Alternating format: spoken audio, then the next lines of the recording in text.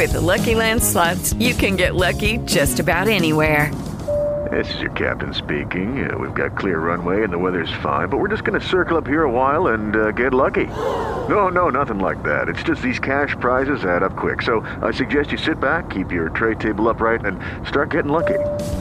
Play for free at LuckyLandSlots.com. Are you feeling lucky? No purchase necessary. Void where prohibited by law. 18 plus terms and conditions apply. See website for details.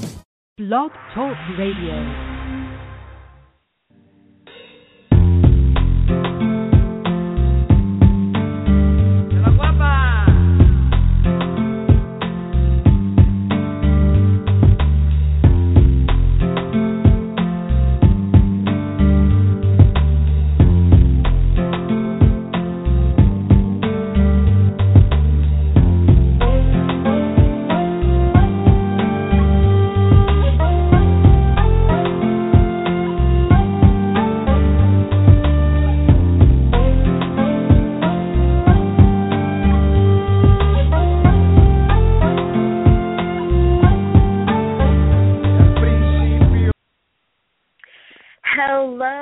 Wide Web. I'm Marquette Salvo, and you're listening to the Revolution of Health.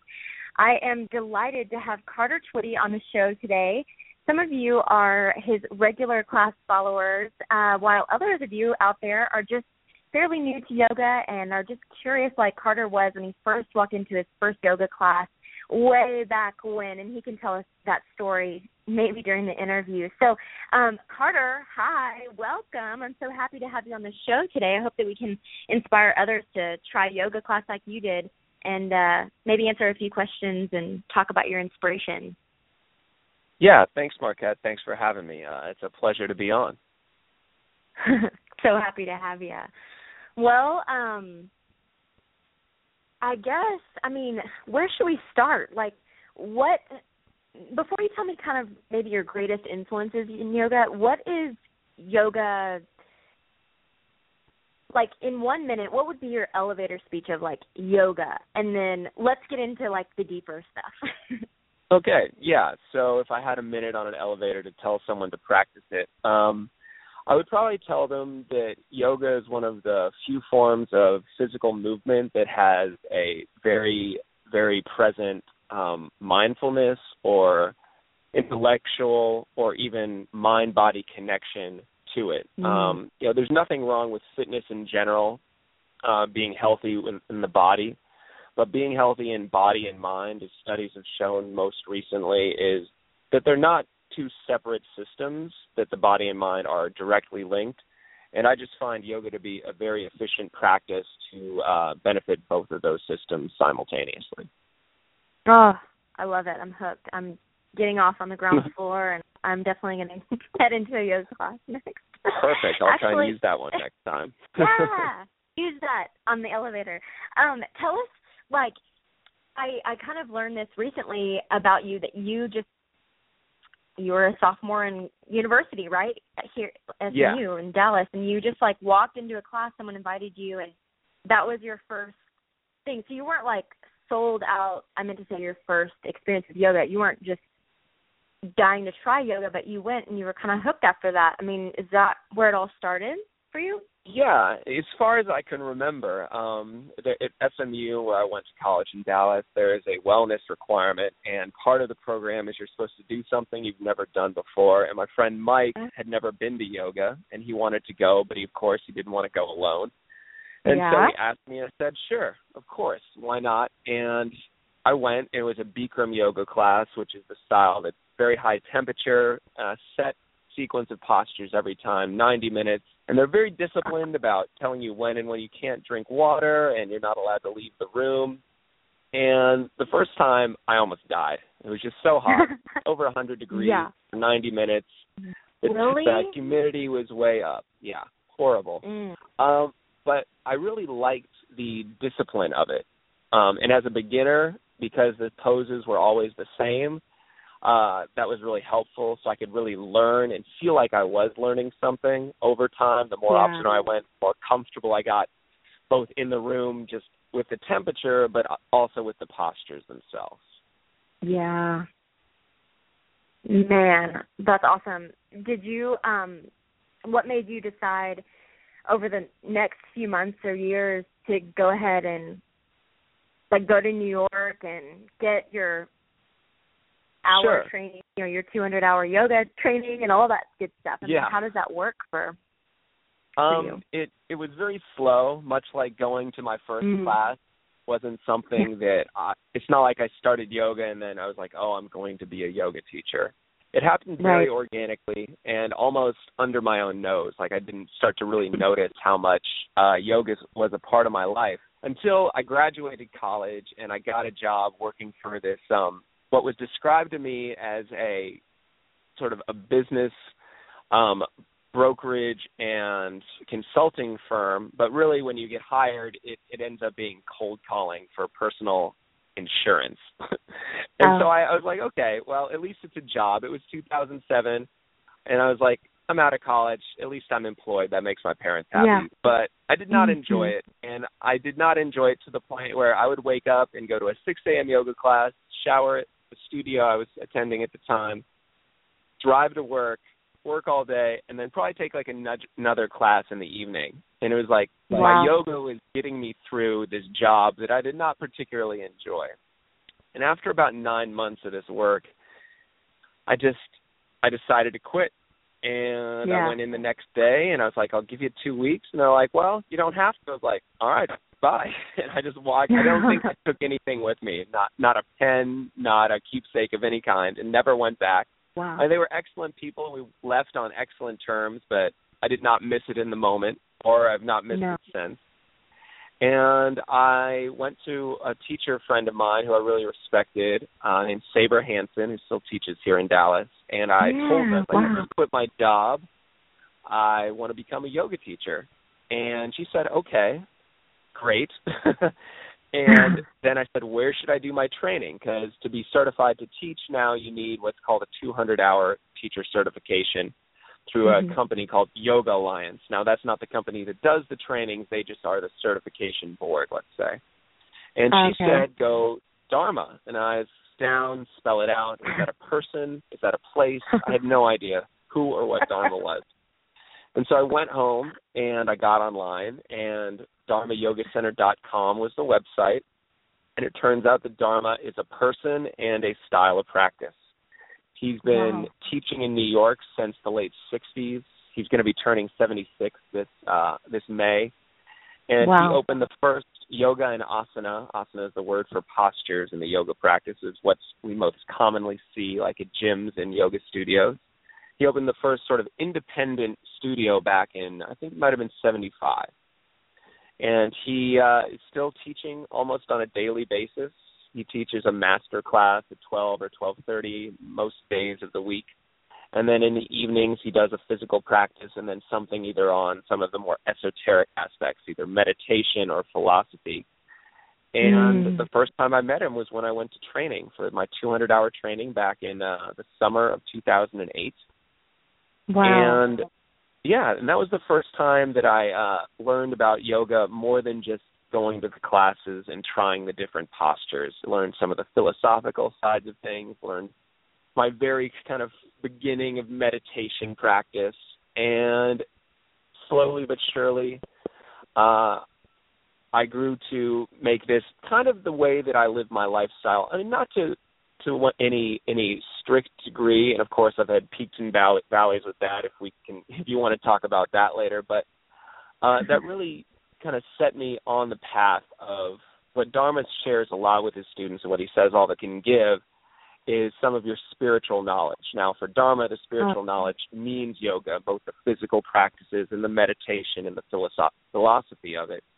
And I really took that to heart, and it really helps me on the days where, because I don't always want to get up and teach.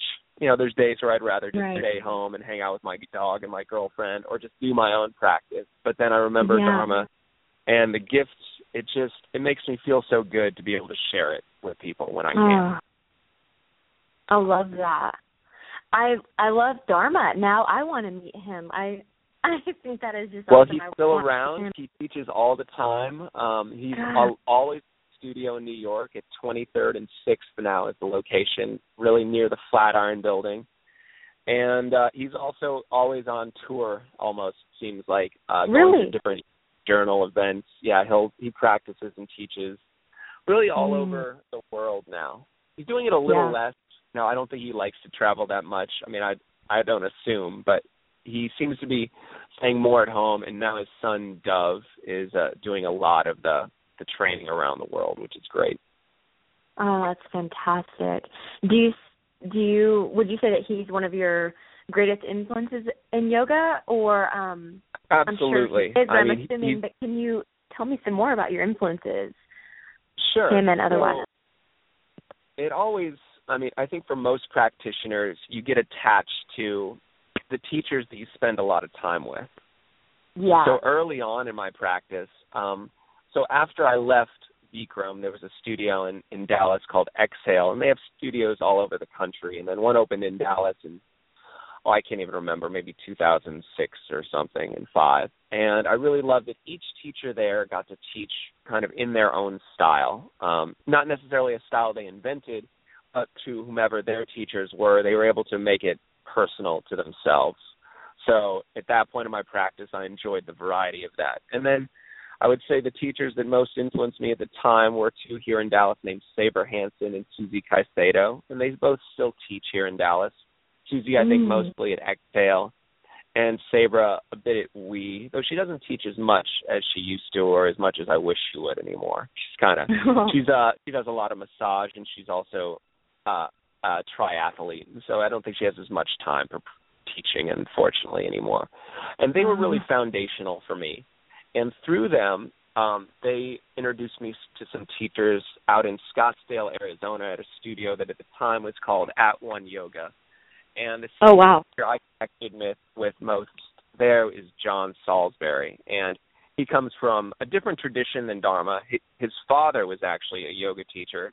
So John's been teaching forever and learning, being a practitioner forever. And he comes from the Ashtanga tradition, which is a very powerful physical practice, very challenging. Even the first, or what's called the primary series, is something that I still have trouble getting through. But he's one of my favorite teachers. Just his level of knowledge, and not only the amount that he knows, but his ability to communicate that very clearly and simply to people is excellent. So Susie, Sabra, John, and Dharma are probably my biggest yoga influences. Wow. Thanks for sharing. I'm going to look those four up for sure. I mean, you've got to. And it's easier now than ever because, on the internet you can pretty much find anybody. And they everybody, which is really nice. Anybody and everybody. Something very different from when I started teaching. I started teaching before Instagram, really kind of before Facebook became a process that teachers could use to connect with their students. So it's really nice now in yoga that you can if you're willing to spend the time to look, you can find quite a bit out now, which is nice. Oh, totally. Well, and speaking of pre-internet days, not that we still don't read books and everything like that, but I mean, what resources do you normally kind of recommend, or which books have given you the most insight? I mean, which books do you read and recommend? That's a great question.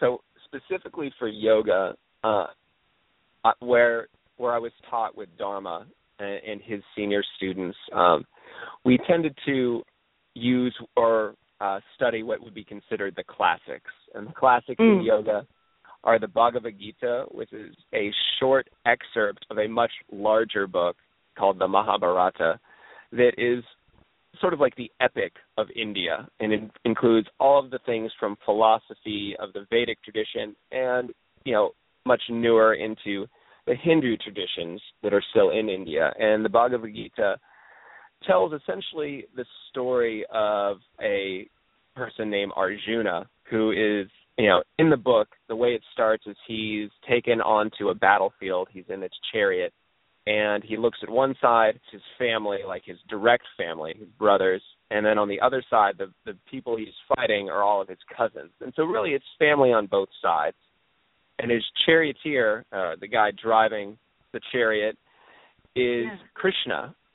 And Krishna is an avatar in the Hindu tradition of the Lord or of God. And some people, believe this book to be literal, but whether you believe it to be literal or simply metaphorical, the battle is the internal battle and the one inside us, and that we're pitting ourselves against ourselves. And so when Arjuna goes to the middle of this battlefield and he kind of wants to drop his bow and arrow and say, I can't fight, I don't want to fight my family, Krishna then takes him through a process through the chapters in describing what yoga is in the most traditional sense of how to face that internal battle. And that there's, not a literal step-by-step process, but it's a nice guidepost.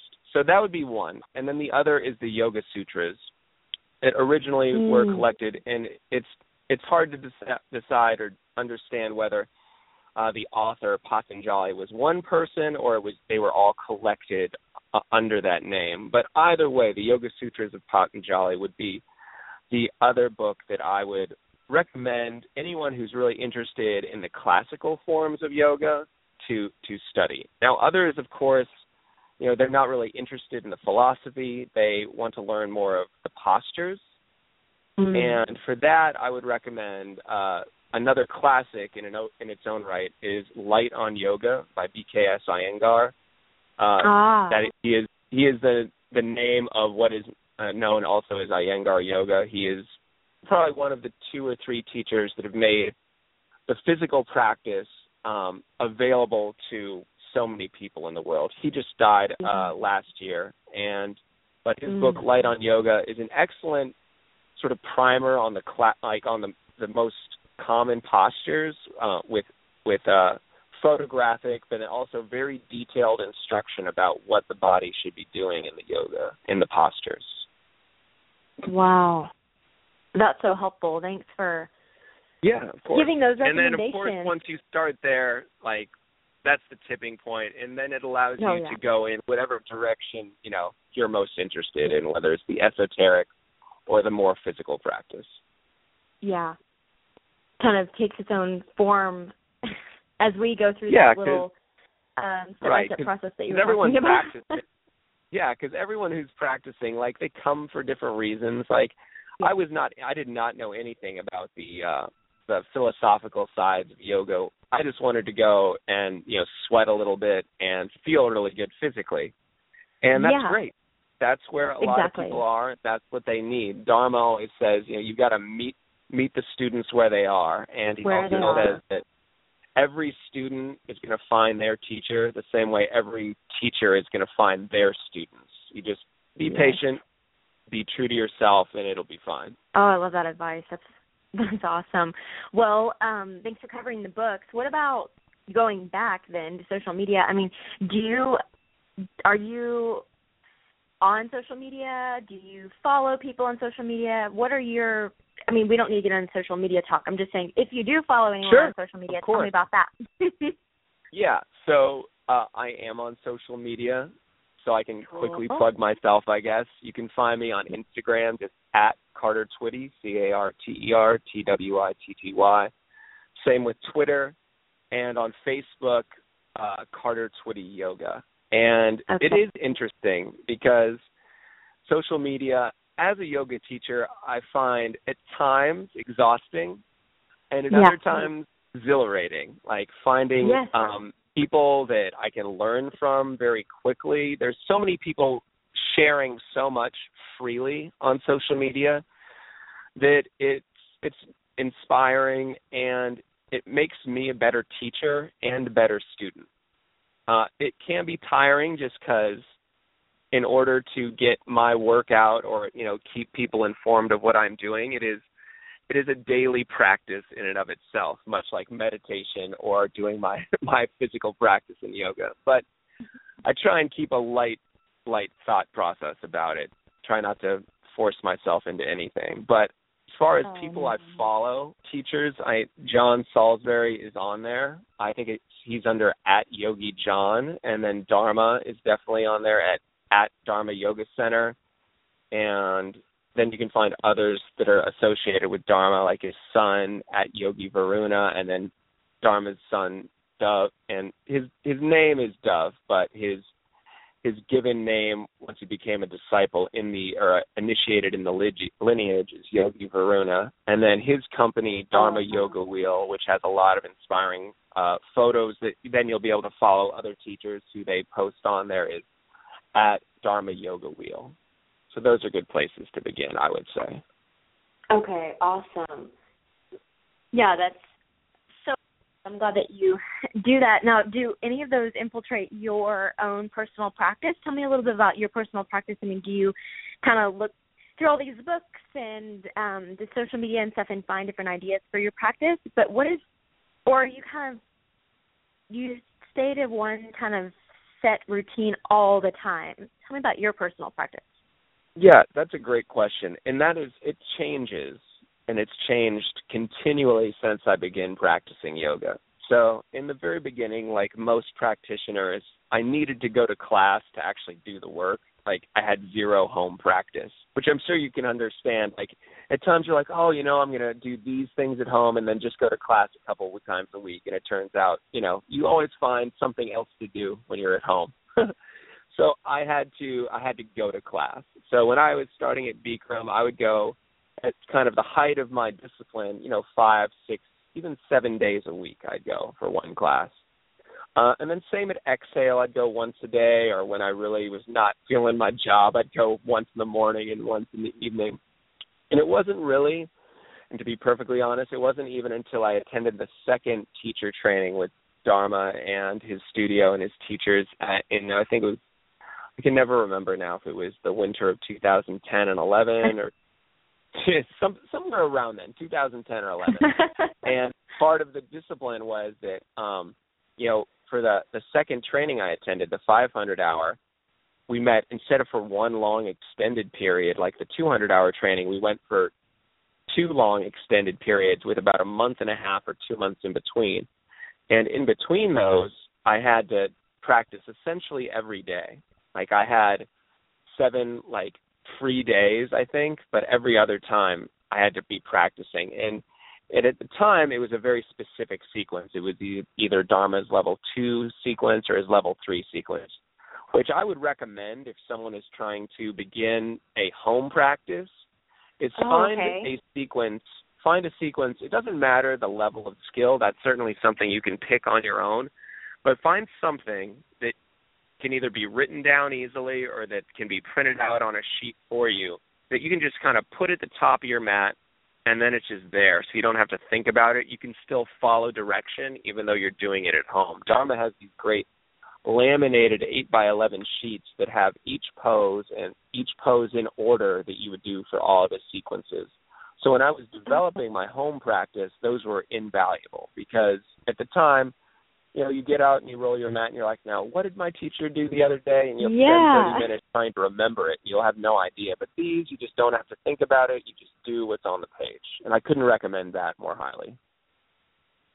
That sounds brilliant because it takes a lot of it helps you just get into a routine and helps you get into a system. Like, okay, now I'm used to it. And then your creative energy can flow later once you're in a rhythm. You know what I mean? But if you don't, you're trying to think and be creative and be disciplined. It's hard to just not just go through the motions at first.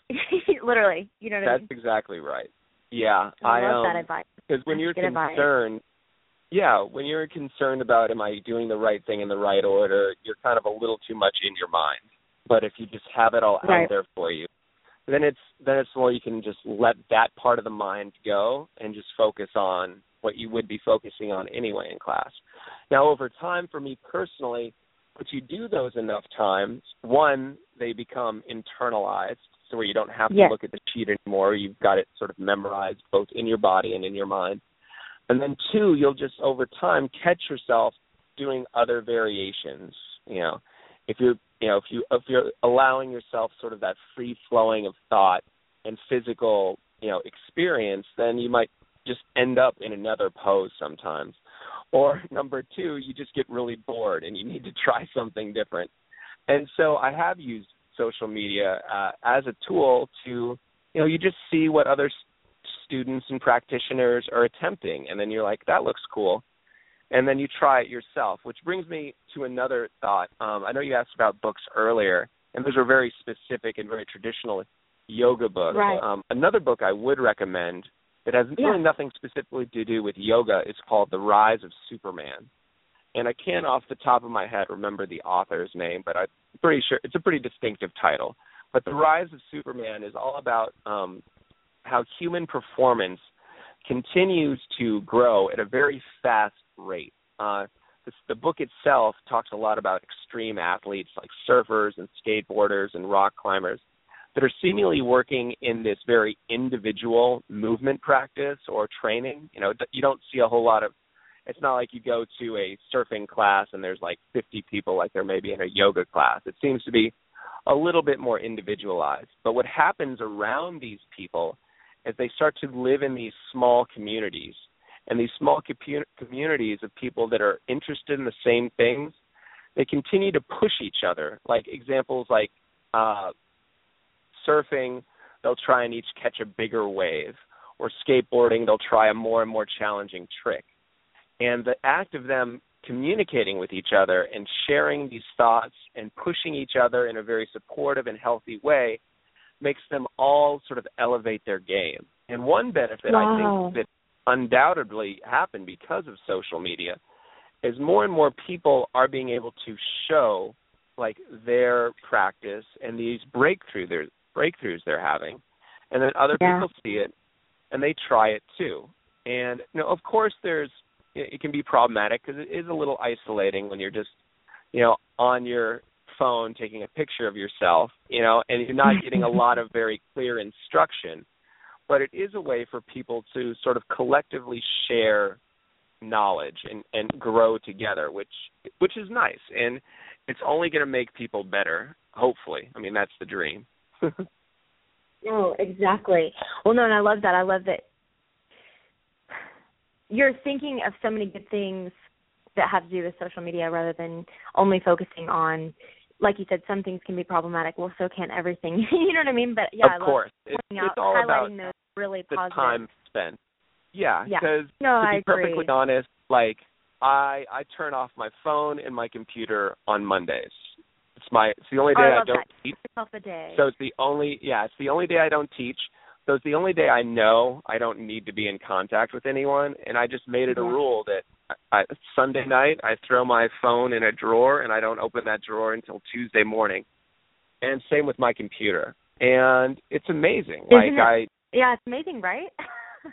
Yeah. I mean, I took today is Tuesday, so yesterday my girlfriend and I, we drove out to a lake near Dallas called White Rock Lake, and we walked around there.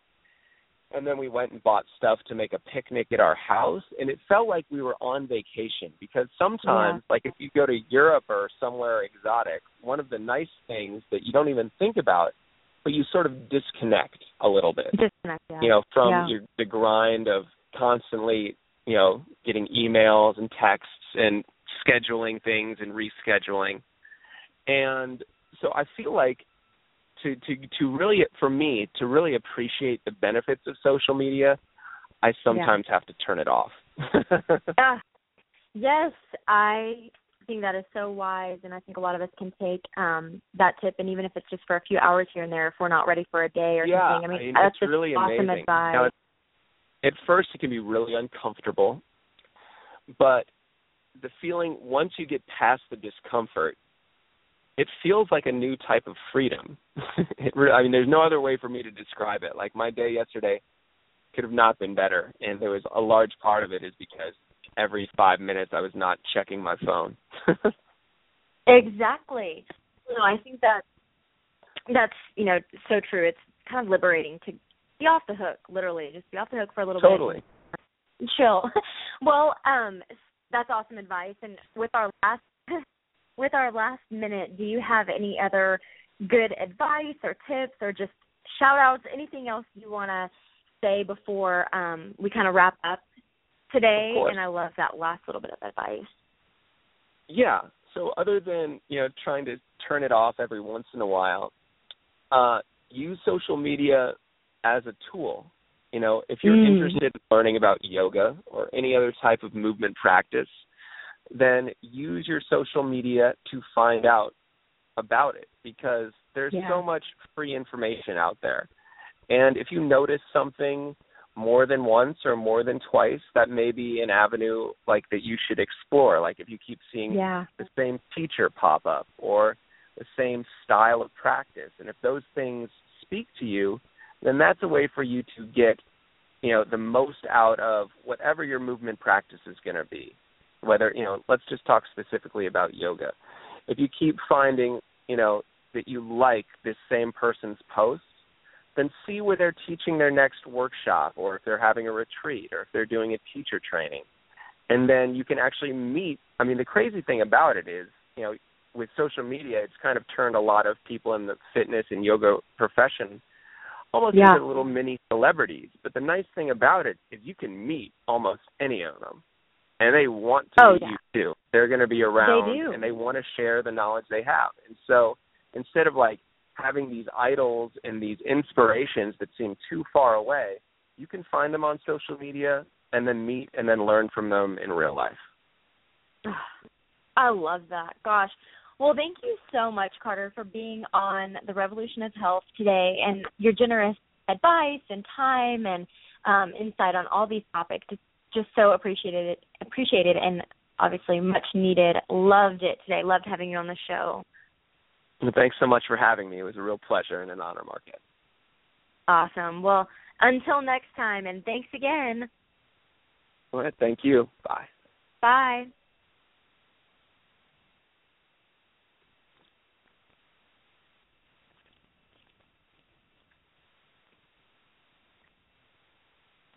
With Lucky Land Slots, you can get lucky just about anywhere. Dearly beloved, we are gathered here today to... Has anyone seen the bride and groom? Sorry, we're here. We were getting lucky in the limo and we lost track of time. No, Lucky Land Casino, with cash prizes that add up quicker than a guest registry. In that case, I pronounce you lucky. Play for free at LuckyLandSlots.com. Daily bonuses are waiting. No purchase necessary. Void where prohibited by law. 18+. Terms and conditions apply. See website for details. Join us today during the Jeep Celebration event. Right now, get 20% below MSRP for an average of $15,178 under MSRP on the purchase of a 2023 Jeep Grand Cherokee Overland 4xE or Summit 4xE. Not compatible with lease offers or with any other consumer incentive offers. $15,178 average based on 20% below average MSRP from all 2023 Grand Cherokee Overland 4xE and Summit 4xE models in dealer stock. Residency restrictions apply. Take retail delivery from dealer stock by 4/1. Jeep is a registered trademark.